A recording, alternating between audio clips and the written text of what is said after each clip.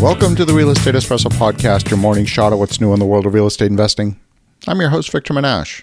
If you're loving what you're hearing on the Real Estate Espresso Podcast, go out and tell 2 friends today. Show them how easy it is to subscribe to the show. The Real Estate Espresso Podcast is available on more than 20 different platforms, and wherever you listen to podcasts, you're sure to find the Real Estate Espresso Podcast. Go spread the love around. Why keep all this goodness to yourself? On today's show, we're talking about what we can learn from the Boy Scouts and Girl Guides. I was speaking with an investor this week who's placing an offer on an 80-unit apartment complex in a small town. We're talking a town of 6,000 people, where the nearest population center is 4 hours away. And this investor is looking at this small town located 9.5 hours from where they live. I asked why were they looking at this specific small town, and the answer came back that the apartments were inexpensive enough that they should generate cash flow with relatively high leverage. She thought these apartments were a bargain. So I asked a simple question. The Boy Scouts have Apple Day every year, where hundreds or maybe even thousands of Boy Scouts fan out across the city and sell apples.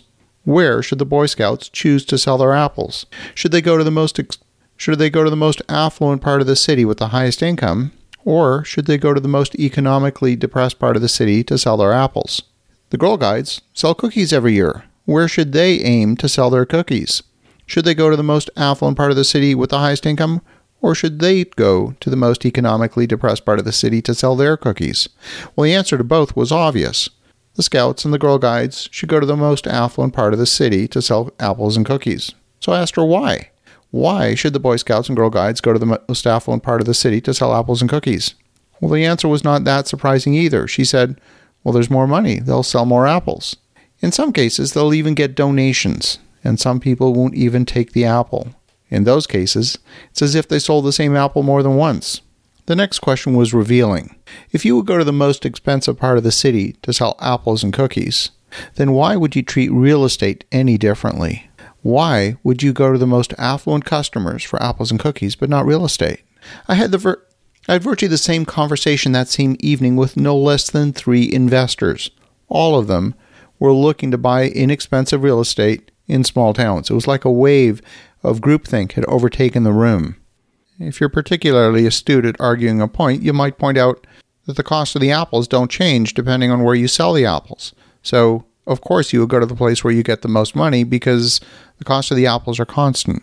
Which then begs the obvious question, well, does a sheet of drywall cost more in a more expensive area? Or does supplying that sheet of drywall for construction cost the same irrespective of where you put it? Does a gallon of paint cost more in an expensive area than it does in an inexpensive area? Is a furnace or a water heater any more expensive? Are windows any more expensive? Well, clearly they're not. They cost exactly the same.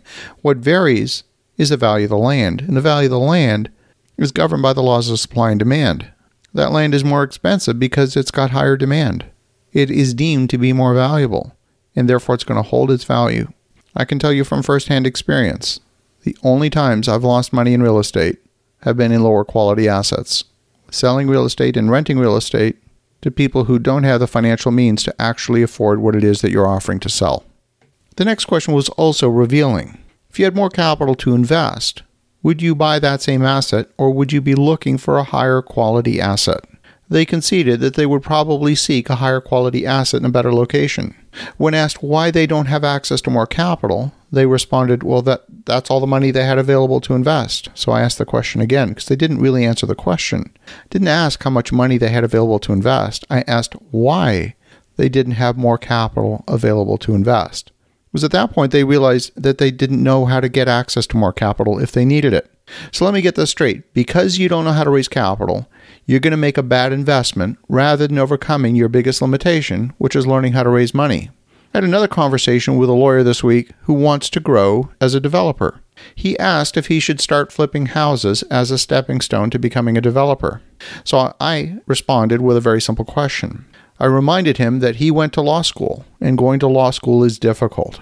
But because going to law school is difficult, would it have made any sense for him to train as a legal assistant instead of going to law school as a stepping stone to becoming a lawyer?